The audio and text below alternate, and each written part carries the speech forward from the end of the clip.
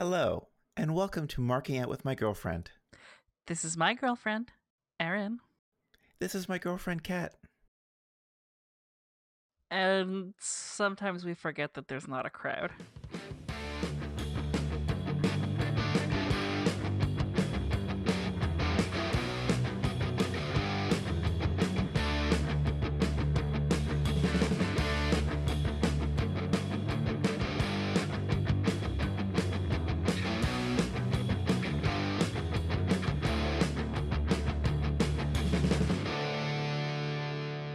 So yeah, we are doing this episode on Monday, April the 6th, instead of our usual Friday night show. And we're not doing it over Twitch live stream either, so we don't have a crowd for this, which is Just like WrestleMania. and kind of just as weird feeling right now, actually. Yeah, a little bit. Like there's no Aitsu feedback. I've gotten so used to just seeing chat while we go. I know, right? It's a little disconcerting, but we're just gonna have to sell even harder, I think. Yeah, we got a lot of trash talk. I'll climb the WrestleMania sign. Yep. Just fucking elbow you through the announce table. Ooh, woo. But not like a Shane O'Mac spot. No, it actually looks good. Yeah, and there's no crash pad. That's what I said. You can have a crash pad and still look good. Okay, fair, you can. Okay, you want to jump into this? Yeah, so let's talk. We're gonna basically just talk about the matches we enjoyed. Mm-hmm. Figure that's a good way to go about it, since we're not usually WWE viewers. Or a WWE podcast. Yep. But it just feels right to do WrestleMania, because it's WrestleMania, come on. Exactly. Hopefully next year we can figure out a way to cover, if we can find live streams of some of those indie shows, like a bunch of the indies that happened around Mania. Yeah, the whole week of WrestleMania. Mm-hmm. Definitely, I'd love to do that, actually. Depending on who goes, and particularly of the indie guys and gals that we enjoy. Oh, I guess also our indie non-binary pals. Yep. Like, what is it? Still Life with Apricots and Pears. Thank you.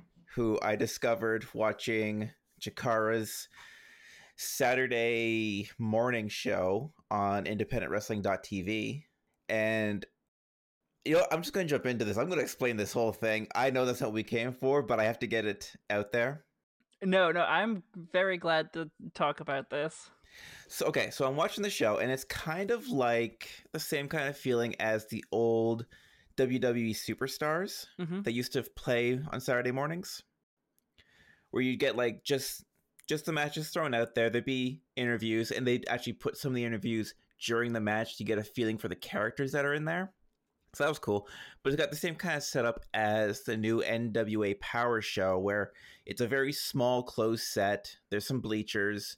So there's some people watching, there's a ring, and there's nothing really fancy about it. So they get to the main event of that one, and they are introducing the Young Lions Cup champion for the year, who is Still Life with Apricots and Pears.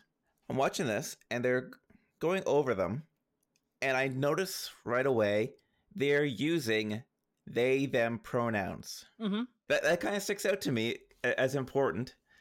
So I'm watching this, and yeah, at least the character, I don't know the person behind the mask, so I can't say on that, but the character of Still Life with Apricots and Pears is a non-binary wrestler. So to know that Chikara, being a very progressive company, is throwing themselves behind this person is very heartwarming to me, because the Young Lions Cup is an annual tournament they do for wrestlers with, I believe it's less than 1 year of in-ring experience, actually doing shows and stuff. So yeah, they're very inexperienced people, and this is a big jumping off point for them. It's been won previously by the likes of Jigsaw, of Icarus, both of whom are big Chikara staples. Heidi Lovelace, who is Ruby Riott in WWE now. It has a long list of very influential people that have won this. So to see non-binary representation on this stage is just very good. Yes, no, I agree. Especially with, like, Chikara is one of those, like, organizations that gets talent who are frankly really fucking good. Yeah. So it's like good to see that level of representation. I also want to like take a moment to shout out Jamie Senegal, who is possibly the most gender ambiguous wrestler out there. And therefore incredibly hot, and like they know. So like just that's all. Kat, are your DMs currently open? Oh, my DMs are always open. Okay. Just making sure that they know that. Okay, sure. Fine, whatever. One last thing that I'd like to point on is that Chikara is traditionally a very family-friendly show as well. Mm-hmm. So like, you're influencing a younger generation of people through this. And again, that's just good to see. Agreed. Back to WrestleMania, now that we've had our nice little diversion with indies and queer wrestlers. Where would you like to start, Kat? So, to be honest, I'd like to start with what is technically the first match of the card that wasn't a kickoff match. With Alexa Bliss and Nikki Cross taking on the Kabuki Warriors? Absolutely. I'm glad you said that, because I wanted to start there too. Because I just was living for them having, like, the Kabuki Warriors just scream shit in Japanese as loud as humanly possible. Asuka hitting the "Ura!" every, like, half word. They really did set the tone for the rest of the matches after this. Like, regardless, it was pre-recorded, so it could be in any order then. But showing them off first and having it be so loud with so much ring talk, what really set the tone of what to expect. Right. Because it really carried through both nights, where everyone in the ring was just very vocal and very getting across, not just in action, but in words too. No, for sure. And like the thing that I called it while we were watching it, the Kabuki Warriors were controlling far too much of the match early on to actually win it. Yes, they were. They weren't going to do that many squash matches on WrestleMania. No.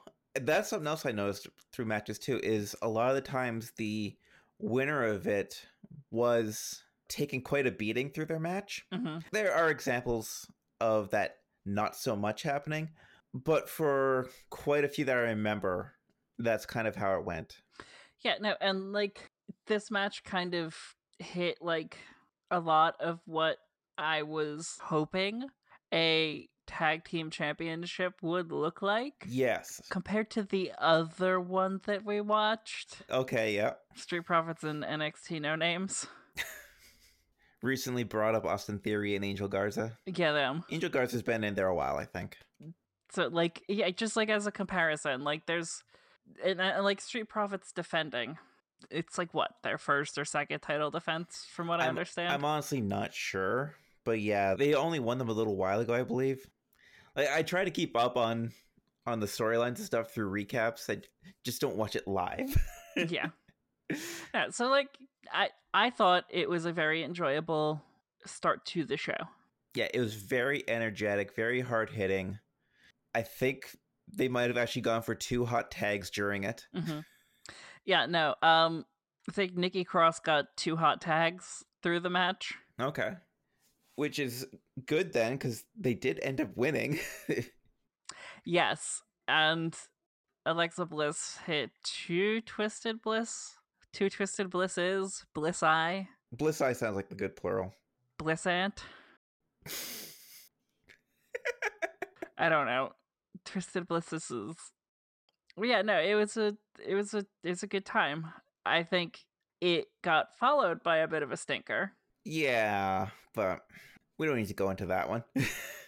No, because we can move on to Becky Lynch versus Shayna Baszler. Which I was pretty excited for, actually, in the lead up. Oh, yeah, no, this one was one of the... I think it was one of the matches I was most excited for on night one. Yeah, because I've watched Shayna Baszler since she started in the Indies. When she got her start in NXT, and being very dominant through there.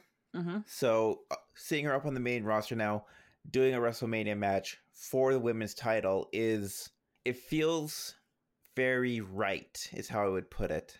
Right, it feels like a natural progression for her. Yeah, she made a lot of fast progression, and truly she does deserve to be in that spot.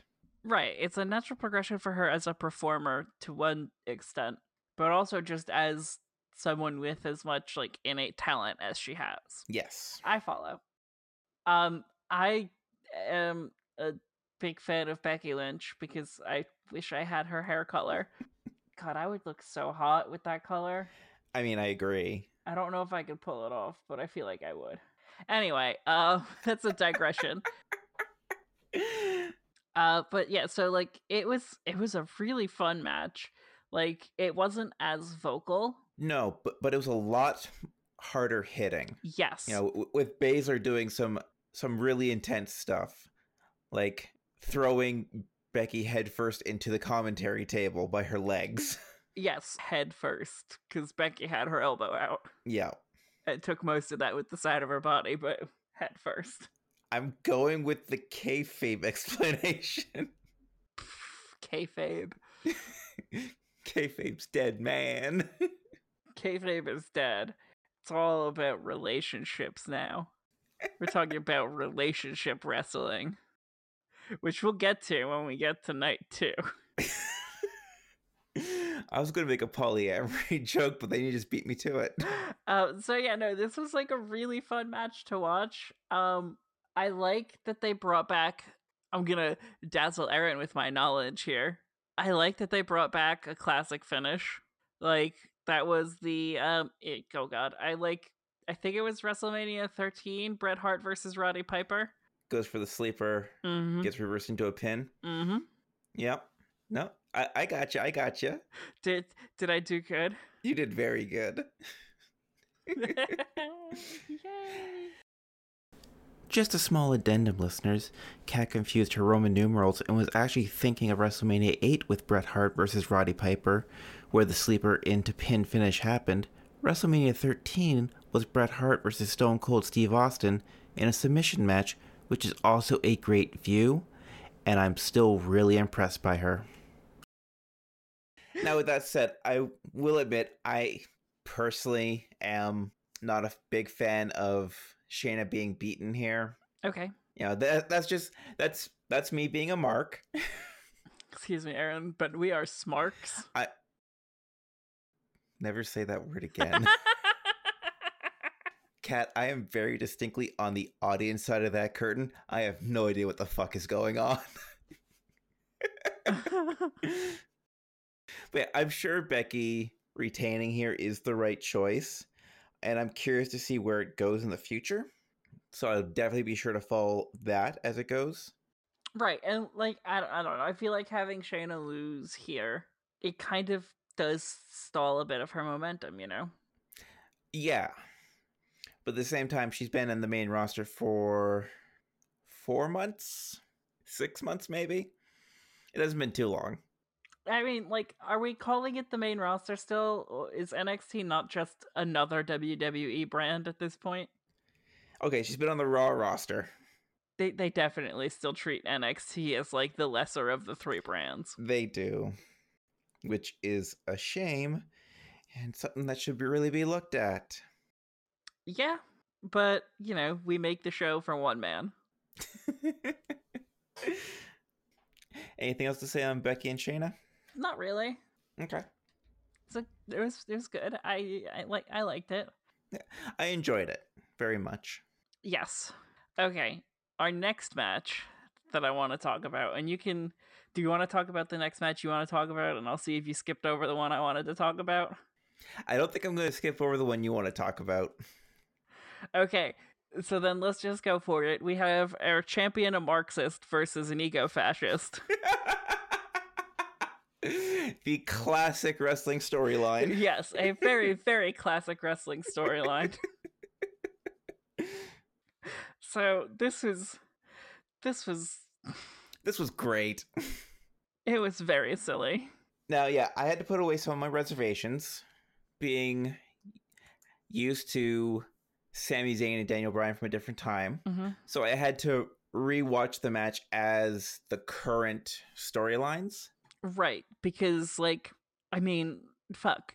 Generico versus Bryan Danielson is it's a barn burner. It's a barn burner. It's a classic. It's the hug it out match. But Sami Zayn versus Daniel Bryan is a much different psychology to it. And honestly, I think they did it just as well. Oh, no, for sure. Like, it was well performed. Like, no question about that. And, like, you know, every single one of the valets played their role as was needed. Yep. You know, whether it was guarding Zayn as he ran around the ring for the first couple minutes, or it was Drew Gulak taking out both Cesaro and Shinsuke Nakamura, or getting beaten down by them. You mean, wait, sorry, who do you mean? It's not Drew Gulak, it's All-Sack Drew Gulak. Right, it's All-Sack Drew Gulak. I shouldn't have shown you that list. It's never gonna leave. Oh, speaking of that, okay, so we probably should save this for the, I don't care, I'm not gonna save it for the regular episode. Erin showed me that Chuck Taylor list of wrestling names. Mm-hmm. And I started coming up with my own. So we've got Big Money Maxwell A. Mount. He goes by Big Money Max Amount. Yep. That's all I have so far, but I'm working on them. You'll have more for Friday, I'm sure. I'll definitely have more for Friday. Oh, where were we? We were talking about the running around the match, running around the ring, and, like, you know, basically Sami Zayn doing a cowardly character, running around the ring, being protected by Cesaro and Nakamura. Daniel Bryanson leaping onto both of them to take him out of the match, and then eating a very impromptu, very beautiful Helluva kick. Yes, it was perfect, and I don't know why more people aren't talking about this match as an all-time great WrestleMania match. Because it was on the same show as some other amazing stuff. Sorry, but Sami Zayn is just gonna always take the cake for me. A+, 7-star match. Now, I will say that, as we said in the tag match earlier, this kind of had the same kind of feeling where the losing competitor had the momentum through the match, and then just kind of lost it in the end. But, like, in this case, I don't know, was this like a heel versus heel? I think Bryan is a face now. Okay, so they got rid of the eco-fascist angle? I think so. I'm not entirely sure, because I just see it that whenever I see Daniel Bryan anyway. Yeah, and, like, for, like, you know, you probably can't lean too heavy into the eco-fascist angle when, you know, I'm reasonably sure Sami Zayn is also vegan. So it's like, oh, you're not vegan? And it's like, well, yeah, I am. Fuck you. I'm also a communist, so I'm better than you. Really, though, it's not often you get a match where both competitors are right. Eco-fascists are a little shitty about it, though. And by a little shitty, I mean, like, humanity is a curse. We should just let people die, because, like, fuck off. We are the real virus. No, you shouldn't. It's capitalism that's the real virus. Anyway, moving swiftly onwards. I mean, like, it was... out of the bit, I'm a little disappointed that they didn't actually get to wrestle. Yeah, I would have liked to see more of a match, but a character showcase can be just as good. I will take that when offered nothing else. Yes, that's true. Okay, did we want to talk about the ladder match? I can touch on it real quick, because sure. I did enjoy it. I know the sound of the ladders in an empty arena was extremely loud by comparison. There's nothing to really dull it. But I like the idea of John Morrison, Jimmy Uso, and Kofi Kingston having a triple threat match for the tag titles because The Miz was injured on the SmackDown beforehand. Injured. Yeah, quote, quote, injured. But I did enjoy the match they put on. I really enjoyed the ending where they all had the belts, and then Morrison grabs the belts and falls, and Jimmy and Kofi are left with just the hanging bar. They looked very confused by what just happened. Yes, I enjoyed that a lot. The one thing, I know you're going to talk about the things we liked, especially with the ability to use post-production, because I think this was the match where they censored a fuck. Did they? I think it was this match. Someone said fuck. Oh, I must have missed that part. I might be wrong. I'll trust you. Either way, I feel like with the ability to add post-production and stuff like that, and just do stuff with the video that you have shot, you don't need the classic WWE slow crawl up a ladder. It's kind of iconic though. It plays to a crowd. It doesn't play to an empty arena. True. But anyway, it was still, it wasn't bad. No, and I've heard a lot of other places throw some high praise on this one, so I think those places can do more justice to it than I can. Yeah, and I'll note that the wrestling in that match was very good. Oh yes. It's just it was the match that reminded me most of how empty it was, because it was just clack, clack, clack from the ladders. Yes, that extra element was very noticeable. Smack, smack, smack from the super kicks. I mean, you gotta have super kicks in a ladder match. Okay, so next match for night one. Kevin Owens taking on Seth Rollins. You don't want to talk about Mojo Rawley and R-Truth and Gronk? No. Okay, good, because neither do I. So Kevin Owens versus Seth the Monday Night Messiah Rollins. Seth Greasy Jeezy. I will say I was very much looking forward to this one. Same. And I was not disappointed. Nor was I. Now, that said, about halfway through the match, I was kind of disappointed. Because they had their normal WrestleMania wrestling match, which was a very good show. And then Seth Rollins grabs the ring bell, hits Owens, and demands to be disqualified. So he can get out of the match. Kevin Owens comes to and grabs the microphone and says, "No, we're not doing that. Get back in here. We're doing a no DQ match now." You want this match? And you get to hear a little bit of the Quebec from Kevin Owens. That's my favorite thing, is when Kevin Owens gets pissed, you just get that little bit of Quebec that comes through. And he's like, "You come back in this ring and we're gonna fight this out." Where am that referee? Im was trying to fuck on me. That's shout out to literally every wrestler from Quebec. They do some crazy shit. Quebec puts out some really good wrestlers. It really does. All right, so no, that you wanted your WrestleMania match. Let's fucking do this the right way. And yeah, this was a proper WrestleMania match they had after that. It was so good. And if we want to talk about this, technically Kevin Owens had the most wins in WrestleMania this weekend. I mean, is 2 wins for one person the most WrestleMania wins ever for one WrestleMania? Potentially? I don't know. We'd have to look that up. But Kevin Owens technically won 2 distinct matches during WrestleMania. Yep. This weekend. Now, let's just that real WrestleMania moment. Because there's always that one thing that WrestleMania does where it's like, oh my god, they would never do this any other time of year. Yeah. And that was Kevin Owens jumping off of the fucking sign through the announce table. Yeah, after the match restart, he got his ass kicked a bit more, chairs, being on the outside and all that, fights back, and yeah, he climbs to the top of the sign and jumps through it to give an elbow to Rollins through the commentary table. And like, it was just a regular commentary table spot.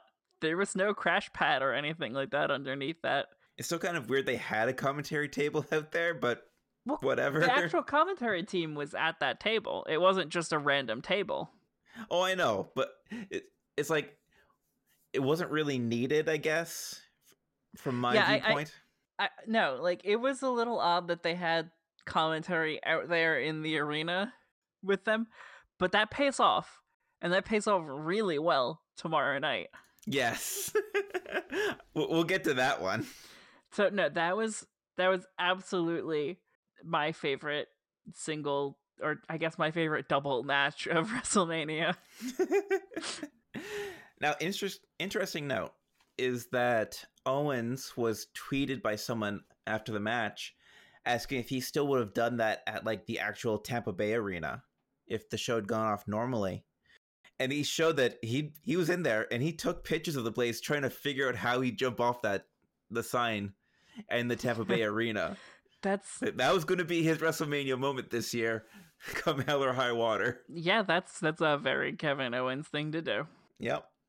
So, swiftly skipping over Goldberg and Braun Strowman, with a brief pause to say, fuck you, Braun Strowman. Braun, why are indie wrestlers poor? Strowman.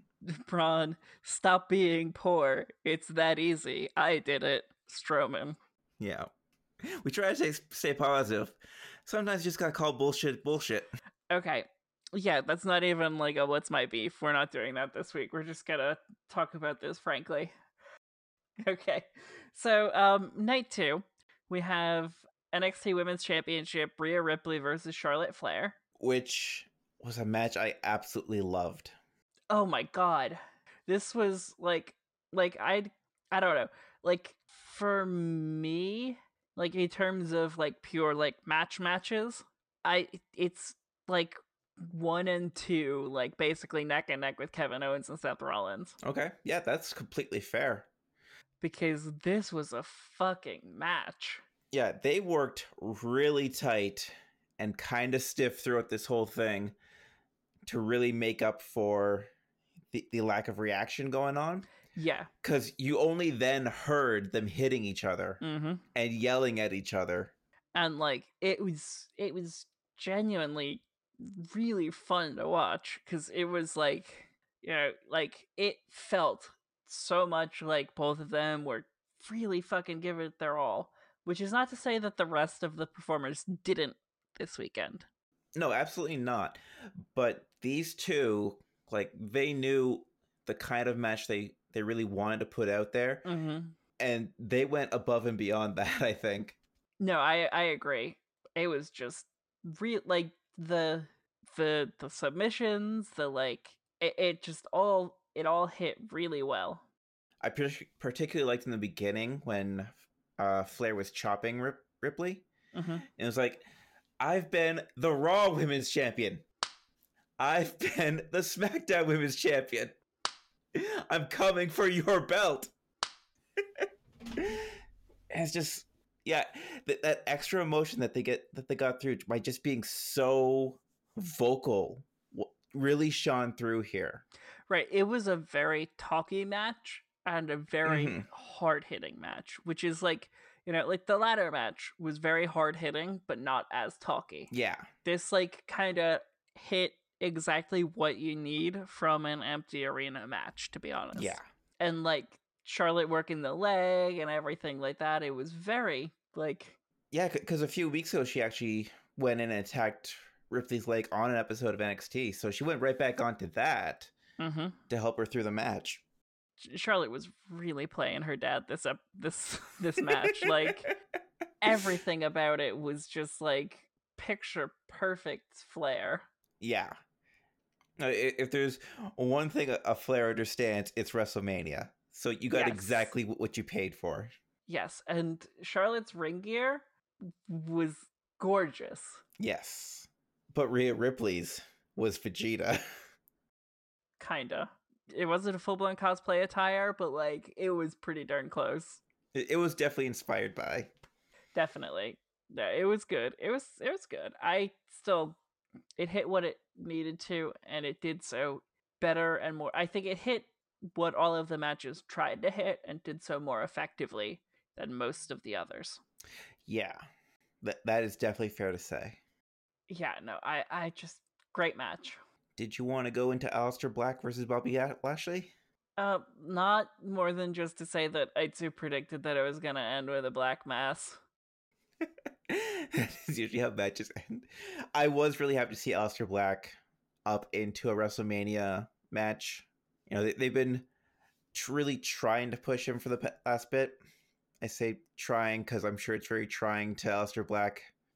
But no, putting him into this match and giving the win here was a very big mark for him. Right, and I did appreciate Lana coming out and serving like bougie queen realness. Good for her. But like, fuck.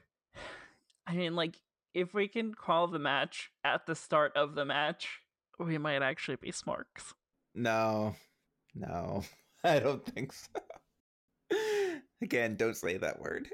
I'm gonna keep saying it because you told me not to. I'm the heel, Aaron. Right. Speaking of heels. Yeah. Would you like to go into one of the best heels in professional wrestling? Sonya Deville? I mean, she definitely has potential to be. I meant Dolph Ziggler against Otis. I know. Okay, I'm glad you know. I know that's what you meant. Sonya Deville was ringside, Aaron. I don't think you're so much a heel as just a brat right now. I mean, isn't that a kind of heel? I mean, probably. You probably try to be one of those cool heels and get cheered. No, I don't want to get cheers. I want to get gasps.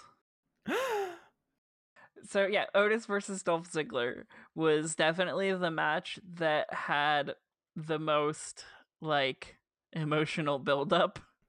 This was the big storytelling match, right? Because we got like a whole like video package and everything like that beforehand, explaining the storyline thus far. Yeah, this one's been going back to like January, so I think this is the longest running storyline in WrestleMania right now, except maybe Edge and Orton. Yeah. So yeah, no, this was like, like, I mean, like, Otis being Otis was fun. Dolph Ziggler being an asshole was exactly what you needed from him in this match, because it was very, very cathartic to watch him lose. Yep.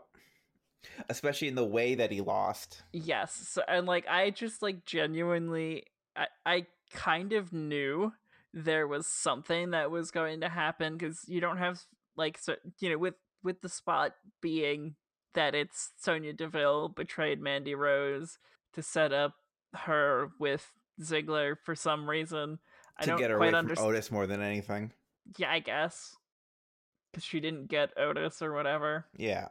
Bad friendship sort of thing. No, like, having her out there meant she was going to interfere.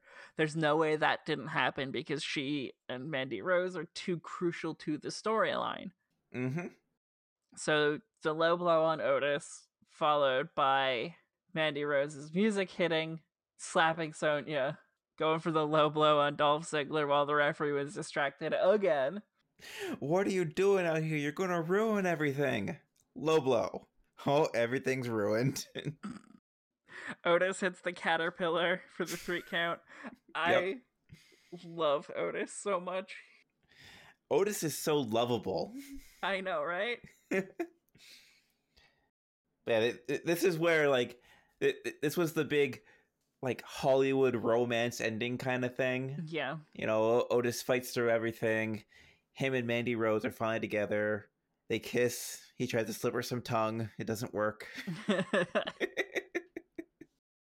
It was adorable. There's a tweet from one of the wrestlers I follow. Like, my Twitter feed was literally like 90% wrestling yesterday. Oh yeah. Oh, Aspen the Mermaid tweets, When am I gonna get treated like how Otis treats Mandy, though? Yeah. Which I quote tweeted, in search of a butch girl to treat me like Otis treats Mandy. Win a match at WrestleMania and carry me to the back. That would be amazing. Becky Lynch, my DMs are open. She's not even butch, but like, it's Becky Lynch. I'll take it. She's the man, though. She is the man. Yeah. And then when someone asks, well, who's the man in the relationship? She's the man. Anyway, moving on. Moving into Edge and Randy Orton in a last man standing match. Edge versus Randy Orton in a first man crying match. Well, then Edge would have lost. No, it's not. It's like the last man standing wins, the first man crying wins. Oh, okay. And that's Edge. Because I don't think Randy Orton is capable of expressing emotions. Other than, like, seething anger and... callous disregard. But, like, also, like, I want to date your husband. That's what it's... That's... Yeah, no, if you come into it with no previous knowledge and you see the video package they showed, where he says he loves Edge more than Beth Phoenix does. Right, like, Beth, I love your kids and your husband more than you do. I should be the one who's married to him, is what I read into that. I'm sorry, but if you're gonna make it that gay, be fucking brave and make it gay. The match was kind of gay, too. The match was very gay. The amount of, like, heavy breathing and grunts and literally no commentary, because, like, the commentary team took a nap for half that match. And the rope play. And the rope play, and the banana. And just a random fucking banana was there. And the snack table. Like, you have a snack table like that for two reasons. One, because you're finishing up hosting an orgy. Two, craft services for a porno. Pornos have craft services? I've actually never looked into this. Yes, they're like actual... Most of the ones that are like big budget are like studio produced and stuff like that. Huh. Today I learned. I mean, like, I don't know if there's a union involved, but like... We're gonna look this up later, aren't we? We are. Porn union. It'd be like a union for like exotic dancers and adult film actors or something like that. I know, but it's more fun to say porn union. Fair. We got very distracted when we announced earlier that this was going to be a no audience show. Producer Aitsu responded, I mean, but how will I sidetrack, contribute to the end goal of the podcast? And we can tell them with absolute certainty that we get distracted enough on our own. It's true. It really is. We go in some weird directions. We really do. Yeah, but like, there was a lot that happened in this match. It went all over the Performance Center. And like, even from the beginning, it wasn't a usual match. No. Because you had Edge come out like normal, then Orton's music hits, and he's not there. Mm-hmm. But he's pulling a Moxley and working the camera. And then comes in and hits an RKO out of nowhere. Yep, right before the match begins, the ref is asking Edge if he's okay to continue. Right, because Edge has to stand up to his feet before the match can start. Yep. But like, basically, they have a whole long brawl through the entire building. There's a dusty hallway where you see like huge flakes of dust flying off because they're like actually kicking up some dust in places that nobody goes ever. Oh, the Kane hallway with all the red lights? Yes, the Kane hallway. They end up on top of a fucking semi. Yeah. They make their way through the prop department and end up on one of the semis that takes all the stuff to and from shows. Which is where we saw the snack table. One of our other favorite indie wrestlers, RJ City, tweeted, I haven't seen that many snacks on a craft services table at all of the indie shows I've ever been to combined. And Danhausen said there's so many snacks on that snack table. I fucking loved both of them. There was that in that like one conference room for some reason there was like Koopa chain wall like in Mario 3. Yep. Over top of the table. Edge drops an elbow onto Orton off of that Koopa chain wall. Also, the table had a grommeted edge. Yeah. Yeah, there's like like it was an evil boardroom. It's the WWE, Aaron. They spent extra to make it look evil. Yeah. I honestly believe that.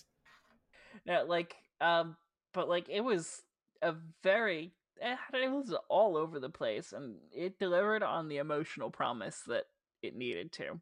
Yeah, Edge especially put his new acting skills into work here. I think the thing that like with this match is that everyone expected a lot from it. Mm-hmm. So by delivering but not going above expectation, because it's hard to go above expectation when people are already expecting a lot. Yeah. It just like it didn't feel as exciting, despite the fact that it lived up to very high expectations, but people want stuff at Mania to exceed expectations. That's kind of my vibe on it. And of course, like you said, it did kind of seem to just go on. Like it's a 36-37 minute match. Like that is among the longest matches in WrestleMania history. Yeah, it was long. Yeah, I enjoyed all 36 minutes of it myself. I didn't feel too dragged down by it, but that's a complaint I've heard elsewhere today. No, and like I also enjoyed the match. Mm-hmm. It just, like I said, it lived up to expectations without exceeding it. Yeah, exactly. Okay, so moving on. SmackDown Women's Championship? Yeah, SmackDown 5-way elimination match for the Women's Championship. Real quick, though, I will say that Bianca Belair making a potential move to main roster is a very good call. Yeah, that's actually pretty cool. That's the extent of what I needed to say about that match. Okay, so the Fatal 5-way with Bayley, Lacey Evans, Naomi, Sasha Banks, and Tamina. I'd like to note that in a Fatal 5-way, the fact that there was only one white woman in the WWE is actually pretty astounding. It's a shame that it had to be Little Miss MAGA. Yep. I wasn't expect you to call her that, but yep. Aaron, you know that I've got nicknames for like everyone. I know you do. And like, is it an incorrect nickname? Probably not. I don't know. I don't want to guess at that. I'm just gonna assume. We could probably find evidence on Twitter or something. But yeah, no, like that match, that was another one that delivered on storytelling in a way that I found very satisfying. Yeah, really playing up the friendship of Bayley and Sasha Banks, and how they're both competing here for the title. How maybe there's been some friction before. Maybe there's some friction during the match. Like, as Sasha's getting pinned, Bayley just sits back and does nothing. Or when Bayley misses Evans and ends up kneeing Sasha in the face. Knee to face. Yep. No, it was enjoyable. I'm glad that since her return, they have stopped making Naomi straighten her hair. Because it looks so much better. Yeah, honestly. And her whole outfit for this show looked amazing. Oh my god. Naomi's outfits never look bad, but this was like just, I mean, like it's WrestleMania, so you want the ring attire to be next level, and this hit on that. Yep. Really, really well. I adored that.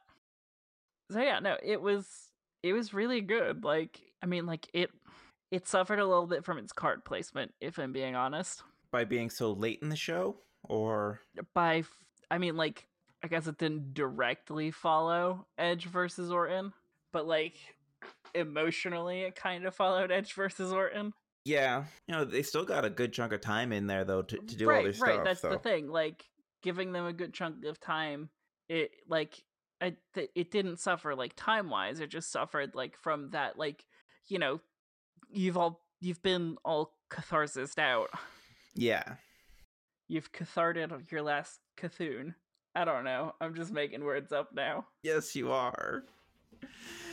So yeah, it kind of went in the order that you thought it would, where Tamina gets ganged up on very early on, is eliminated first. Naomi gets eliminated after that. After the confusion with the knee to Sasha's head, she gets eliminated by Lacey Evans. And then Sasha actually comes back at the end to distract Lacey Evans long enough to let Bayley get the win here. Mm-hmm. Which, like, I think is for sure a good way to have had that play out if they want to keep the belt on heel Bayley, even though it's heel Bayley. We want friend Bayley back. Friend Bayley was good. I mean, like, I also like heel Bayley, but I know. Bayley's just always good. The poor Bayley buddies. She murdered the Bayley buddies. Yes, she did. That's how you know she's a heel. So yeah, that was WrestleMania. You know, it was a pretty good 2 nights. You know, I think we had one more match on the card. Oh yeah, Brock Lesnar versus Drew McIntyre. It's like when you used to play the old SmackDown games, and you'd both load up with whoever. And it's like, okay, we're going to give ourselves 5 finishers right off the bat and just see what happens. Mm-hmm. That's kind of how it played out. Yeah, no, it played out very similar to the other championship match from the night before. Yep. A lot of finishers, very quick match. This one was under 5 minutes. Mm-hmm. The previous one, I think, was 3 or 4 minutes. But you know what? I will say that I am glad the 2 top titles in the company are back on full-time wrestlers. Yes. Yeah, because I get the mystique of having them on part-timers who only come in once in a while and dominate whatever is happening. But they need exposure. They need to be seen. Right. And I honestly hope they do that more now. Oh, no, same. And I just want to, like, highlight one of my favorite moments was Paul Heyman shouting at Brock Lesnar, he can't keep kicking out. Yeah, he can. F5, kick out at 1. F5, kick out at 2. Germans, kick out at 2. I think the match kind of lacked that triumphant moment in front of, tens of thousands of fans like it would have had otherwise. Oh, honestly, yeah. Like, if it was done like a normal WrestleMania with McIntyre kicking out at 1 after an F5, the crowd pop would have been huge. It would have been an earthquake. Mm-hmm. So yeah, I guess that does hit every match on the card now that we've gone through it all. At least the ones that we enjoyed. Yeah, no, for sure.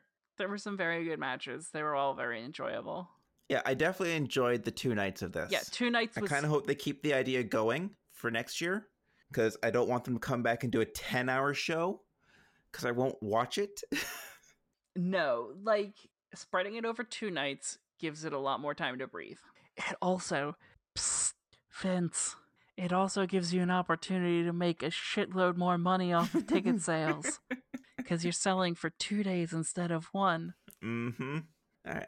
I think we sign off here. Yeah, so as we always say on this podcast, be gay, mwah, do crimes, bang.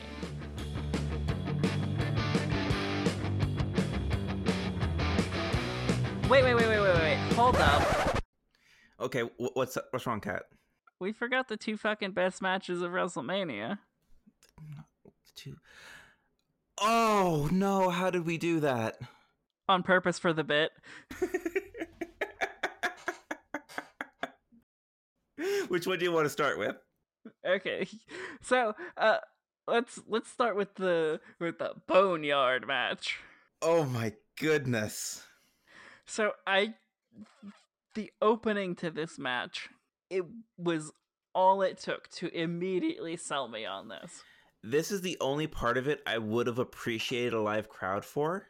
Yes, because we have the elaborate hearse entrance at a cemetery Which, like, With okay, the gong going that's off. gonna be the dead man. And then who should pop out of the coffin but AJ Styles, laughing and cackling and having a grand old time, which was amazing. Just the jeering that would have got with a crowd is amazing. Right, because, like, Undertaker is so massively popular, and then having AJ Styles do an Undertaker entrance. That said, I don't know that this match, or, like, the other cinematic match, would have worked if they piped in crowd sound. No, definitely not. They would have had to be silent, or at least cut that part out.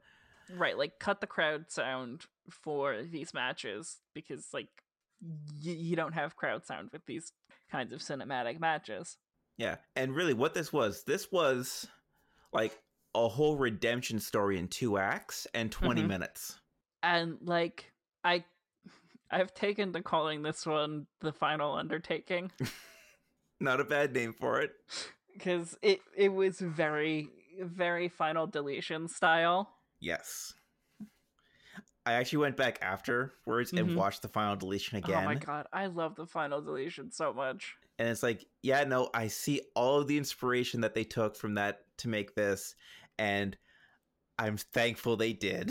Because yeah, no, and, like, for sure they still made it their own. It wasn't like, it wasn't anything like a shot-for-shot remake or anything like that, but, like, this match definitely owes a lot to Matt Hardy's vision in producing cinematic matches like that. Yep. And it's been made abundantly clear that the fans recognize that and have expressed as much to Matt. Yeah, apparently his feed was blowing up during this whole thing. Yeah. And, like, I'm in favor. Yeah. I'm in favor of more cinematic matches in general, because, like, they do something that other kinds of, like, like, the live matches are wonderful and an essential part of wrestling. Who could put on a really fucking good cinematic match? Darby Allin. Yep. Like, there's a lot of talent that could do well given this sort of space. And the twists and turns in this match are so wonderful. Because, like, we started off, Undertaker shows up to the cemetery, gets off his bike. Like, he's got full American badass gimmick going on here. Oh, yeah, here's Biker Taker again. Yep. That's okay. It kind of works here. It worked here. Yeah. So he gets out and starts beating down AJ. He beats down Gallows. He beats down Anderson. A group of druids come out of, like, the barn house that is set up there. He beats them away. And then Styles ends up getting the upper hand on him. Yep. Beats him into where, like, the big buried alive grave is. Because this is essentially a buried alive match. And I'm glad they didn't actually do an actual one, because it wouldn't be anywhere near as good. Yeah, no. It was... And, like, AJ's, like, cackling and, like, haha, I beat the Undertaker. So much for, Undertaker can't win at WrestleMania anymore, blah, blah, blah. And then the lights light up behind him as he's on the tractor getting ready to fill in the grave. And the dead man is right behind him. Because in this universe, the Undertaker actually is able to teleport. Unlike Matt Hardy, who just uses fucking holograms. We all get around our own ways. Yeah, and, like, AJ does a little, like, sniveling and, like, I'm sorry. Please don't bury me. Oh, that's after his whole beating, though, because they go back up to the barn house. Yep. No, they go back up to the barn house. The Undertaker kills Anderson and Gallows, like, just straight up. Yeah, Gallows is thrown off the rooftop. Anderson is tombstoned onto it. He chokeslams AJ off of it. Through a fence. And, like, it is just really good. Like, AJ starts to, like, hug the Undertaker, like, please don't bury me. And it's like, son, I won't, because you have a lot of fight and you put up some really good fight. So call it a good match. And then he fucking Sparta kicks him into the grave and fills Yep. fills it with the tractor, winning the match, I guess. Yeah, because buried alive matches. But yeah, we get the shot at the end there of AJ's hand coming out of the dirt. Mm-hmm. So, like, he's not quite dead, but, you know, kind of probably wishes he was at this point. And Undertaker rides off into the moonlight with Metallica in the background. So, real quick question about this match. Mm-hmm. Do you think AJ Styles knew that the bandana in his back pocket signaled that he's into fisting? I don't, but I kind of want to believe that it would, because that'd be hilarious. Because I'm pretty sure that's what a red bandana in your back pocket means. I don't know. It's been a long time since I looked at the code. So, AJ Styles, my DMs are open. Let me know. Things I didn't know about my girlfriend.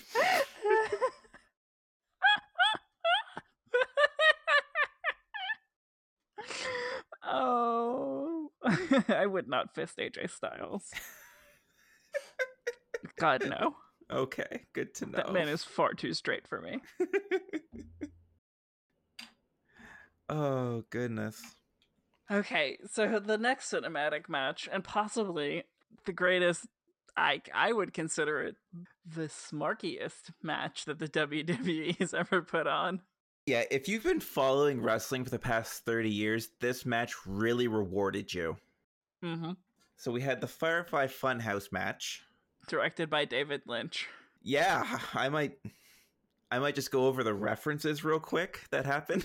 Yeah, go for it. And then I'll get you to explain the David Lynch-ness of it, because I think you'll do that really well. I will. So yeah, the Firefly Funhouse match starts with Cena coming out to the ring. Then we get like an episode of the Firefly Funhouse. Bray seems to leave to go out for the match. But then John Cena's in the Firefly Funhouse, goes through the door that Bray did before, and walks out into Kurt Angle's promo from Friday Night SmackDown, where John Cena made his first appearance on the roster. Where he comes out, there's the big SmackDown fist laid out there. He comes out by that, and he's got like his old prototype gear, because that was like his developmental character, very robotic and kind of stuff. The one that looked like it was like Master Roshi gi colors. Yes. So it comes down, and Bray does Angle's like a pitch perfect Kurt Angle. Oh yeah, it was beautifully done. And so it was like, what are you bringing out for all this? Ruthless aggression, swing and a miss. And he just keeps doing that. Like, he's doing the prototype gimmick kind of thing. So he's very robotic in how he's doing it and not getting how it's not working. And Bray just cuts him down verbally on it. It's like, it's amazing you weren't actually fired for this. Yeah. No, and like, it goes through a lot of parallels between Cena and Hogan as well. Yep. Because at one point they have the like the Nitro logo, and Cena's got the NWO shirt on, and like, yeah, referencing how a lot of fans about 10 years ago were very unhappy with the way Cena's character was going.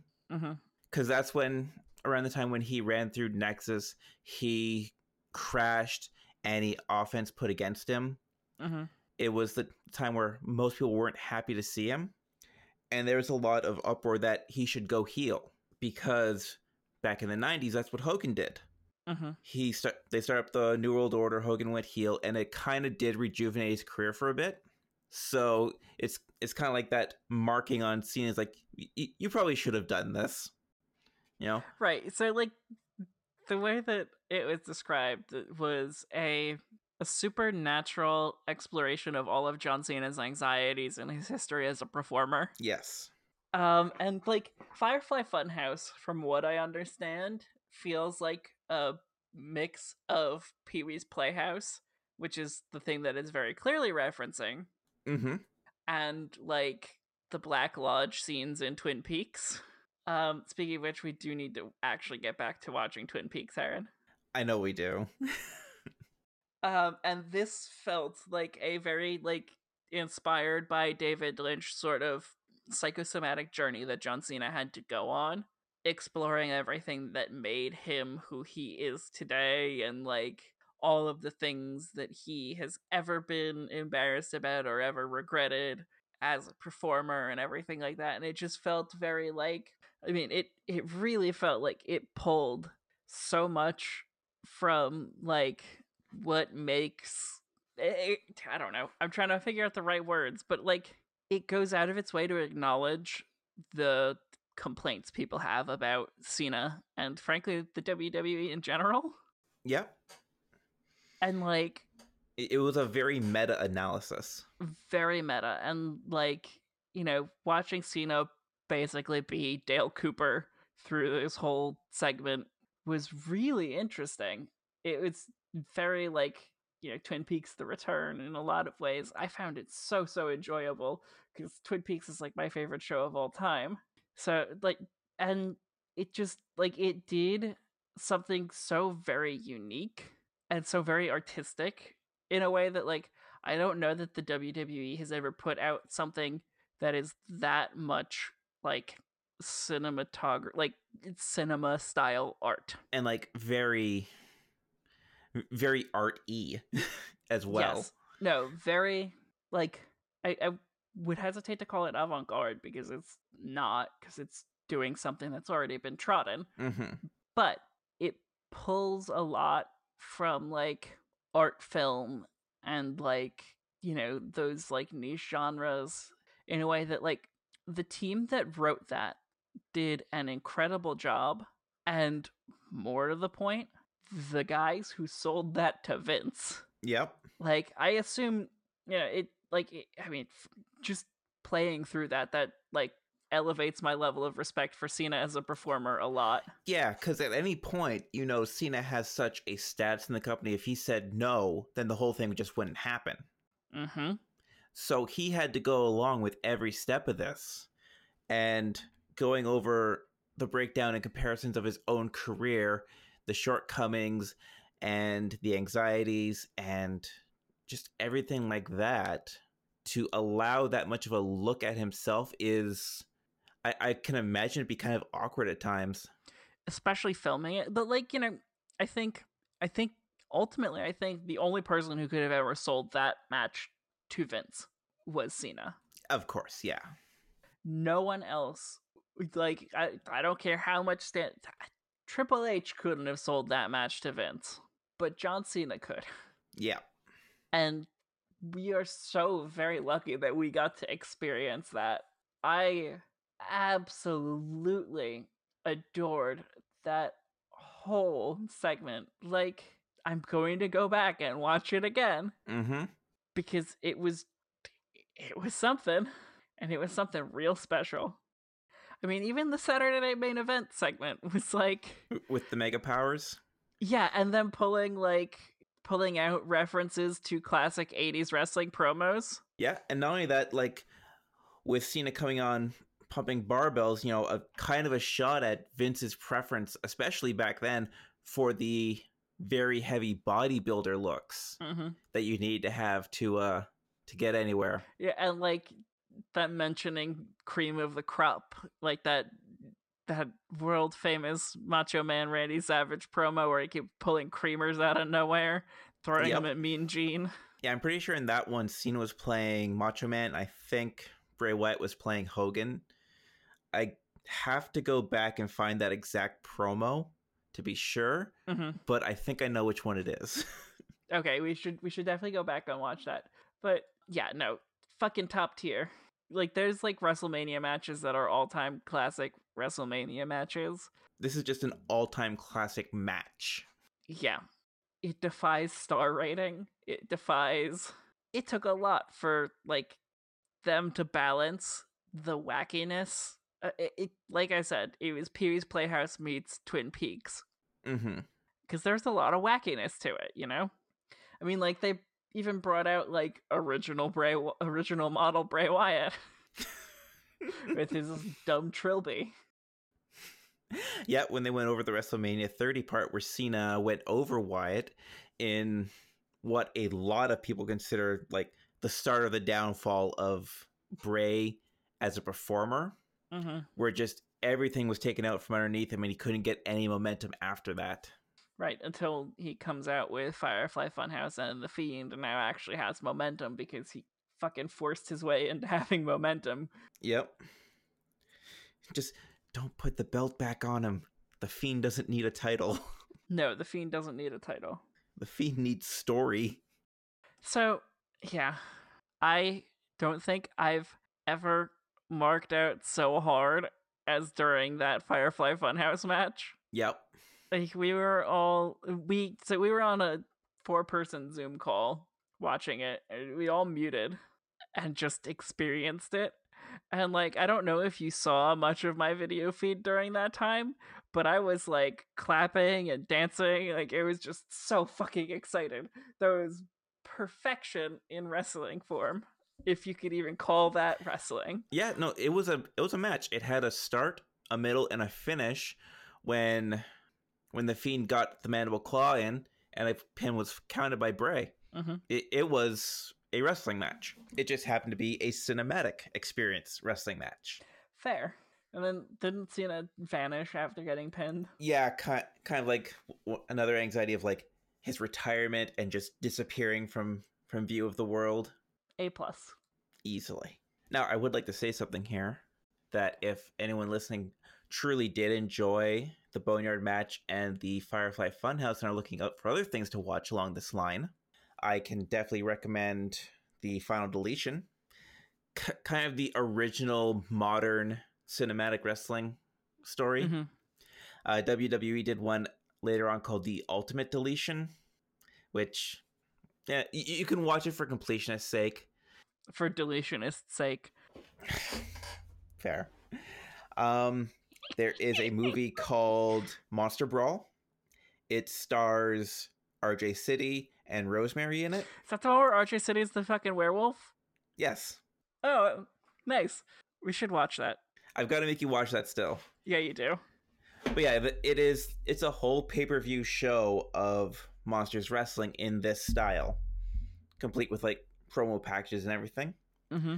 Lucha Underground. This was kind of like in the entirety of their show's gimmick, is they did this more full presentation of it. Mm-hmm. And well, if you want to go back even further, you can go back to Halftime Heat with The Rock and Mankind fighting in an empty arena. It was played during a Super Bowl halftime. And I think that's all I can remember off the top of my head. I know there's definitely more out there. If anyone knows them, I'd love to hear about them. But in the meantime, this time without me doing a bit where we prematurely end the podcast and then talk about the 2 matches that like were our absolute favorites of the night. We've been going for what, like an hour and a half? Yep. All right. That's good enough for me. That's a good time. So, as I said before, be gay, do crimes, bye.